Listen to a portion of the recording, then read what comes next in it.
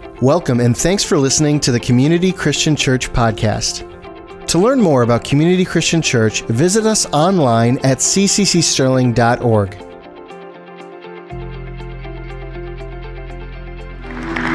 Well, once again, good morning. Welcome to Community Christian Church. It's so good to have you with us, and it's great to see your smiling faces.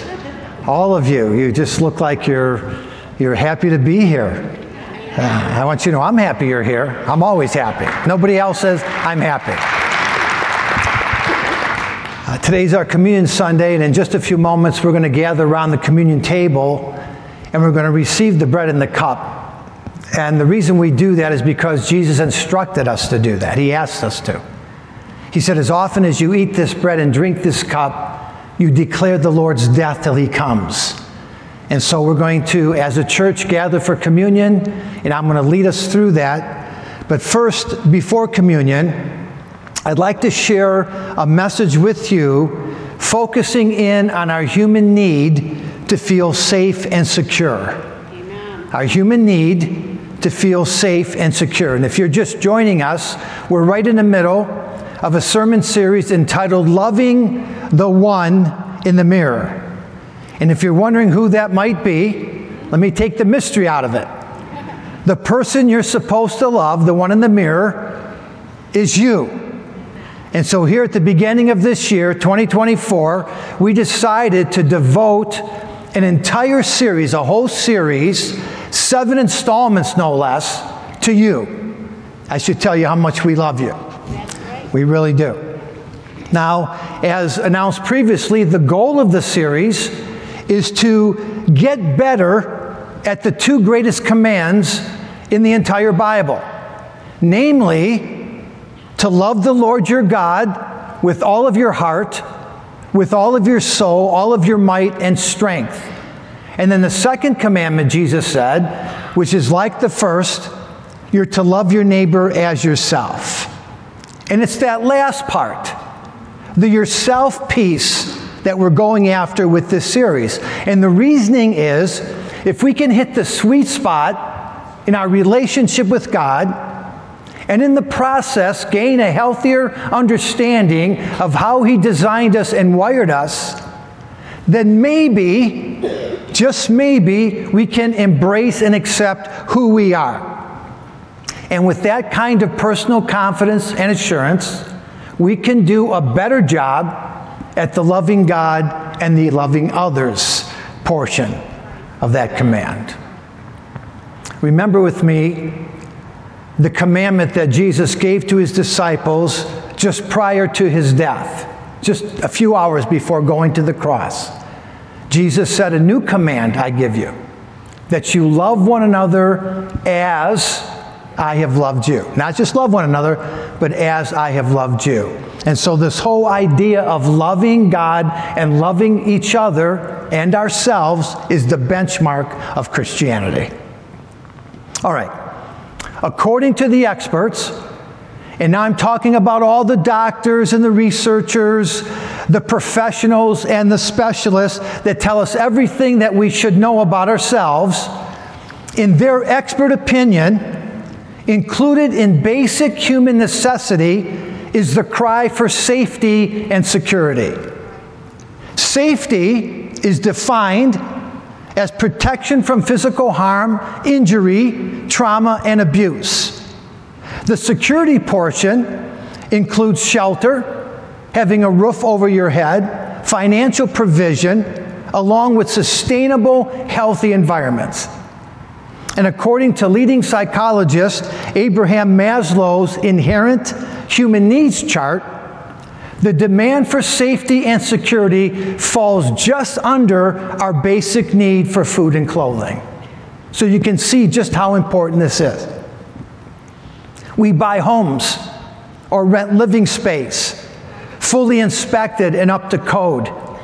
We purchase insurance policies on just about everything we own, including our lives. Car companies install airbags, cameras, seat belts, blind spot detection, and driver assistance. We secure savings account, investment accounts, retirement accounts, along with emergency funds, or at least we should. And when we're not speeding or text messaging while we're driving, we welcome law enforcement officers and agencies in our neighborhoods and communities. And why do we do all this? 3 words: safety and security. And again, according to the experts, these 2 concepts are essential to us. And when we don't feel safe and secure, it can create a tremendous amount of stress and anxiety. And it can cause us to become threatened and filled with fear. And on the other side of all of those unhealthy emotions, there's isolation, detachment, and distrust. And not a very good recipe for strong, vibrant, healthy, and wholesome relationships. In fact, just the opposite. And the more we struggle with these basic human necessities, the less we appreciate and love the one in the mirror. So, if you're here this morning, or if you're listening to me or watching online, and you're currently involved in some challenging situation, maybe for you it just seems like your world is falling apart. You find yourself navigating a severe storm right now and you're barely holding on. Or maybe you're facing some major decisions in your life and they're going to be tough decisions and it's been difficult for you to pull the trigger. Or if you feel abandoned by God, and for some reason you just feel as though He's removed His blessing and His favor and His covering from you, then this morning I'm going to try to point you in the right direction by reminding you, as we already have through the worship time, that we have a God in heaven who loves us, cares about us, and has good plans for us. He knows what we're going through. He really does. He knows how important our needs are and what we need. And even beyond the greatness and faithfulness of our God, you belong to a church community that cares about you, willing to stand by your side, pray for you, and support you in a tangible way. And so this morning, after the service, your circumstances and situation might not change, but I sure am praying your hope meter will. And that you'll have a lot more hope if you're in that situation today. All right. Thank God for all of the therapists, the teachers, the mentors, the experts, the life coaches and the counselors. The list goes on and on. We need them all. And I'm going to repeat that, even more so today than ever before. We need all of these people that I just mentioned. They are wonderful, brilliant, amazing gifts from God. Amen. However, when it comes to basic human needs, what we naturally need as human beings, the one with the most insight and the most perception should be the one who created us. Do you think? And that would be God. And in His Word to us, God gives us unequaled counsel, advice, and guidance. Everything that we have need of in our lives, every situation we find ourselves in, every direction we should be moving in or want to move in, there is an answer for all that in God's Word. God's Word to us provides tremendous insight. Amen. And so whenever I'm feeling uncertain, alone, or afraid, whenever the devil's toying with my spiritual security in God and trying to have a field day with me, which is often, I always go back to one powerful verse of Scripture found in the book of Romans. Romans chapter 8 and verse 1. And before I quote it, before turning there, let me just say, in my humble opinion, Romans chapter 8 and verse 1 is among the most notable and significant verses in the entire Bible. How many know that's a powerful statement to make? And please don't anyone misquote me. I know what 2 Timothy says about the Word of God, that all of the Scripture is God-breathed. And since God said it, it's important. It's essential. Everything God says is important. Some passages in the Word of God declare His promises. Some offer direction, wisdom, and guidance. There are some verses in the Bible that tell us what to do. Others tell us what not to do. Some Bible passages are informational. Some are transformational. Romans chapter 8 and verse 1 is a transformational, powerful verse of Scripture. If you get it, if it sinks into your heart and you understand it, if you listen to it and allow the whole of the Scripture to captivate you, I promise you it will change your life. This one passage of Scripture. And I don't say that about all the verses, even though they're all important. Romans chapter 8 and verse 1 says, "There is therefore now no condemnation for those who are in Christ Jesus." There is therefore now no condemnation, very important part, for those who are in Christ Jesus, very important part. Now, most of you have heard me quote this passage countless times. The reason you've heard me quote it is because I quote it. And there's a reason why. I mean, this verse will just come out of me. It's a part of me. It's a life verse. I've been able, by the grace of God, to understand the Jesus that's in that verse and what it means when it says that there's therefore now no condemnation. And so the reason why I quote this verse so often, the reason why I say it to you so many times is because in my pastoral travels, coming up on 40 years now, I have seen the devil use guilt and condemnation to trip up many Christian believers. I'm talking about good believers, mature Christians. I've seen the devil do that. Stripping them of their safety and security in God, causing them to second guess God's love and acceptance, and then leading them or pushing them to a place of isolation. You see, condemnation will always lead to uncertainty and insecurity. I'm going to say that again. Condemnation will always lead to uncertainty and insecurity. Let's just say recently you stubbed your toe on the couch or on a piece of furniture in your living room. And this time around, it hurts so bad. I mean, it was such a severe hit that you hobbled around the house for a couple of days. You thought you broke your toe. You couldn't even stand it. And all during the time that you're limping around in pain, the devil's lying to you. And the devil's telling you that the reason why you stubbed your toe is because God is mad at you and God's getting even for something you did you shouldn't have done. Can I tell you confidently, with a good amount of certainty, that you didn't run into that couch because God tripped you? You did it because either you're a clumsy person or you weren't paying attention to the layout of the furniture. Probably looking at your phone. God does not trip us. He doesn't get even with us for things that we do wrong. Now, over in England, there's a famous church. And on the front door of this church, there's this great big sign. The print is large enough for everyone to see it. If you're driving by, just passing by the church, you can't miss this sign. And here's what it says. This is the gate to heaven. It says it right on the church door. This is the gate to heaven. Everyone is welcome.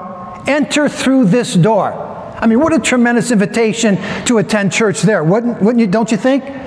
I mean, who wouldn't want to experience a little piece of heaven, while we're here on this earth?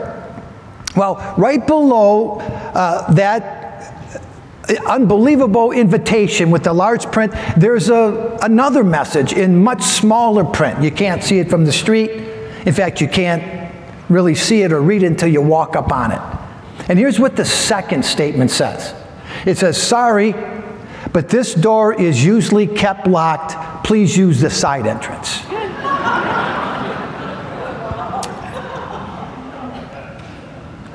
You see, this is precisely the way many people interpret the blessing and the favor of God. Sometimes the door is open, and sometimes it's locked. Sometimes God is for me, and sometimes He's not. Would you believe me when I tell you that God does not lock us out? With God, the door is always open. He never closes the door or slams the door in our face. You see, it's our own condemnation and self-loathing and feelings of unworthiness that prevent us from experiencing God's best. Now, a few months ago, during a Sunday morning sermon, just like this one, I'm standing up here, I quoted Romans chapter 8 and verse 1. There's therefore now no condemnation for those who are in Christ Jesus. Immediately following the service that day, one of the brothers who attends our church came running up to the stage right here. He said to me, Pastor, really appreciated the service today, but you misquoted Romans chapter 8 and verse 1. He said, Romans chapter 8 and verse 1 in the King James Version reads this way, there is therefore now no condemnation to them which are in Christ Jesus, comma, who walk not after the flesh, but after the Spirit. He said, you left that out. That's the most important part. And as nicely as I possibly could be, I said to him, you're right. I did leave that part out. And I left it out on purpose because it doesn't belong there. It's not in the original manuscripts.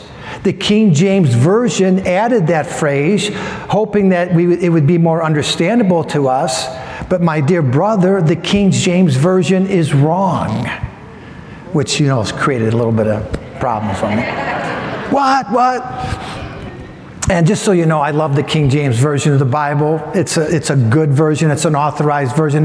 In fact, for most of my sermon preparation, I look at the parallel Bible, which lists the King James and the NIV side by side.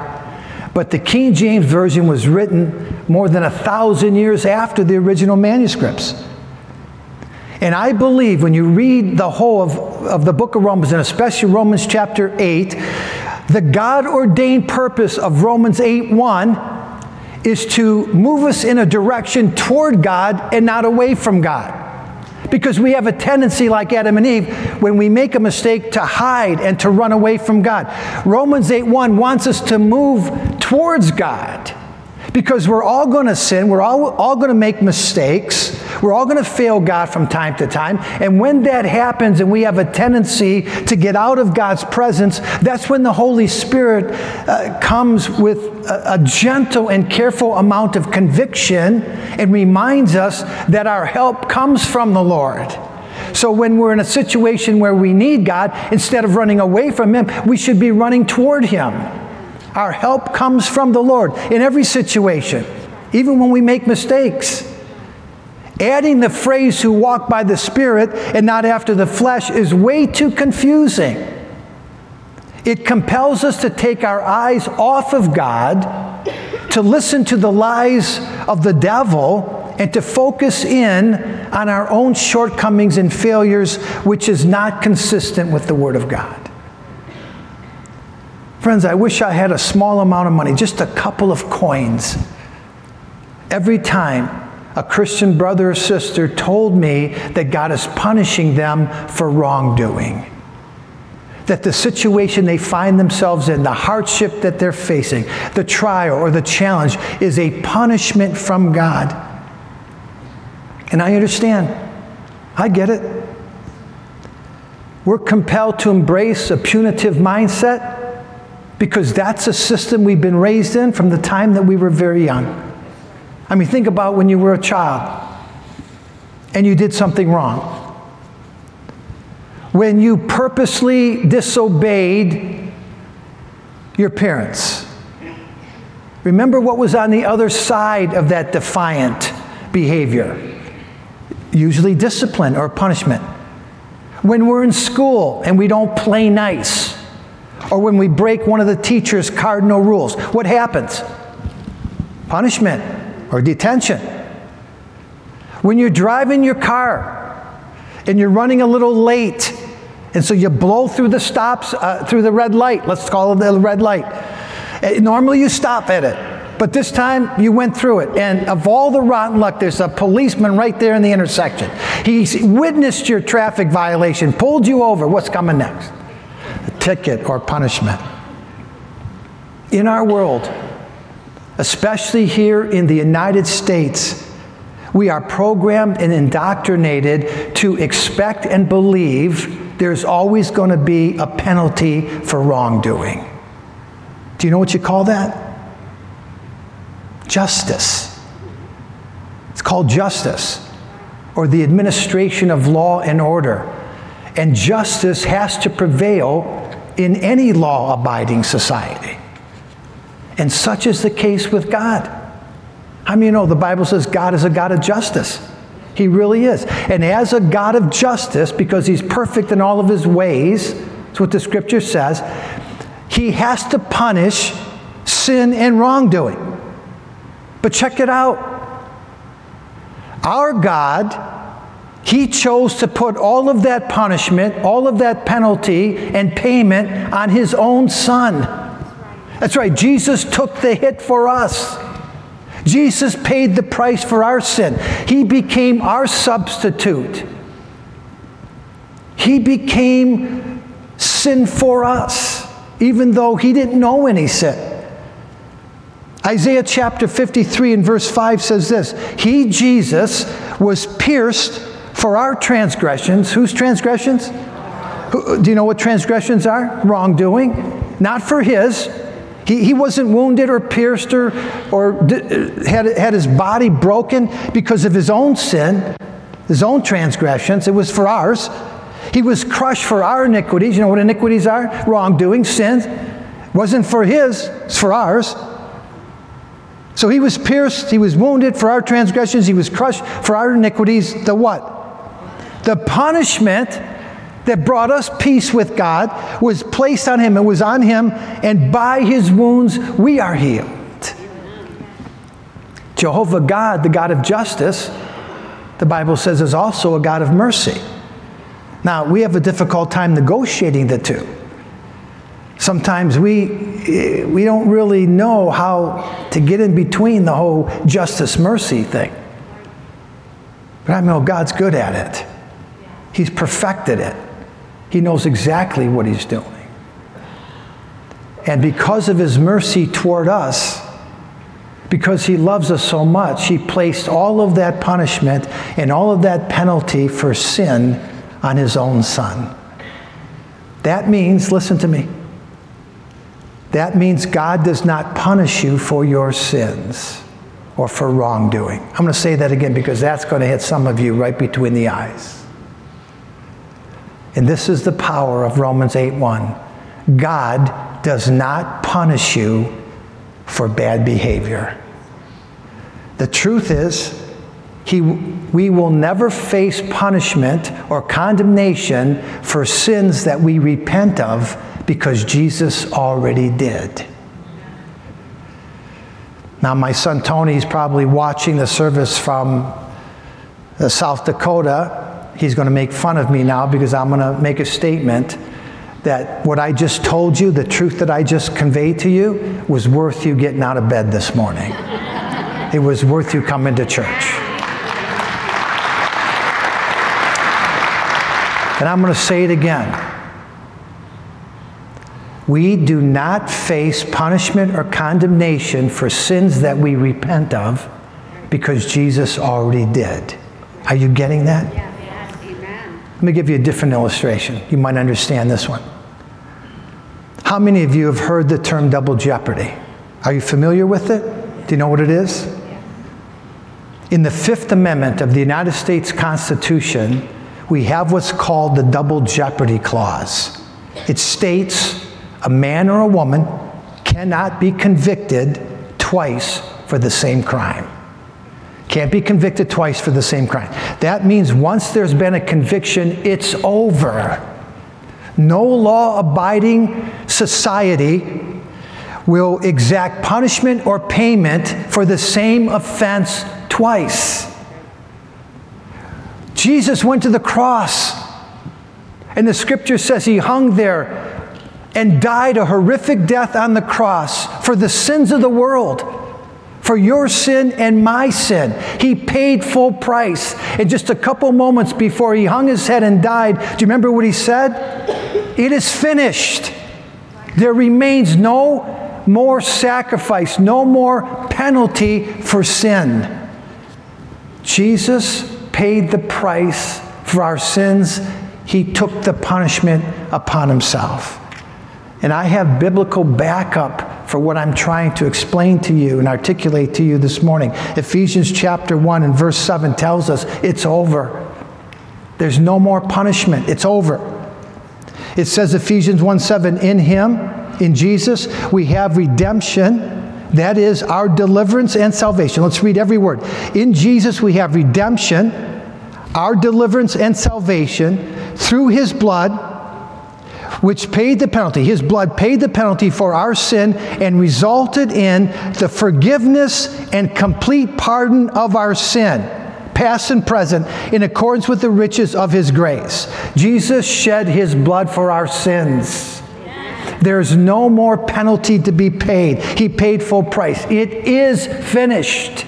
It's over. Now, just to add a little balance to all this, so you don't go get out there and get crazy, please understand there are consequences for wrongdoing. Right? If you determine or decide that you're going to walk outside of the commandments of God, you're going to disobey or disregard his laws and his commandments, the wisdom that he gives us in his word, then chances are you are going to suffer some consequences for that behavior. It's not God punishing you. It's not God tripping you up or making you stub your toe, but you may suffer consequences. The Bible instructs us to tell the truth, right? I mean, we're supposed to be truthful.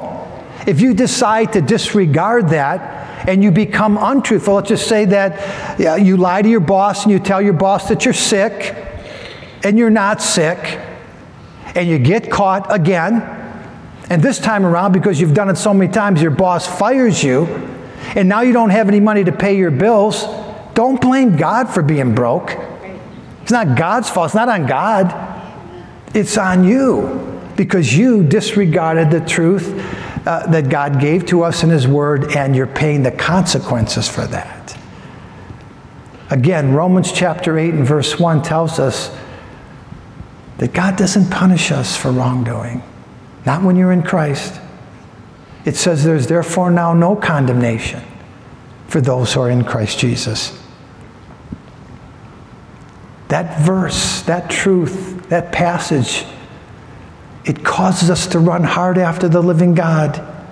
Friend, when you realize the power in that verse and what Jesus did for us on the cross, when that becomes a reality, you won't want to break God's heart or disobey him. You will want to run toward him.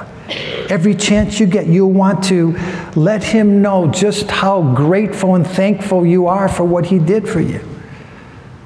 So Romans 8:1, it moves us in a direction toward God.